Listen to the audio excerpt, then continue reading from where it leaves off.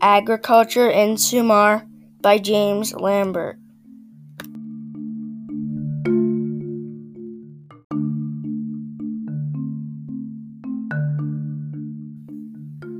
Farmers in Sumar grew many vegetables like cucumbers, leeks, lettuce, and garlic.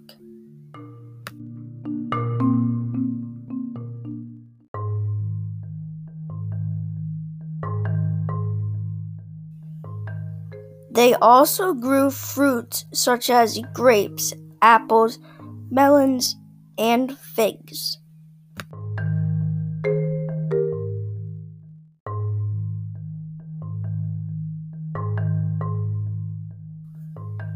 Some even had gardens covered by tall date palms where they grew peas, beans, and lentils.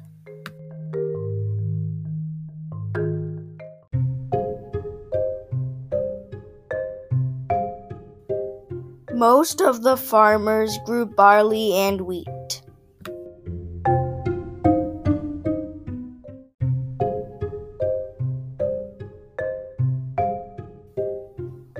Farmers irrigated the water from the Euphrates and the Tigris River to help grow crops.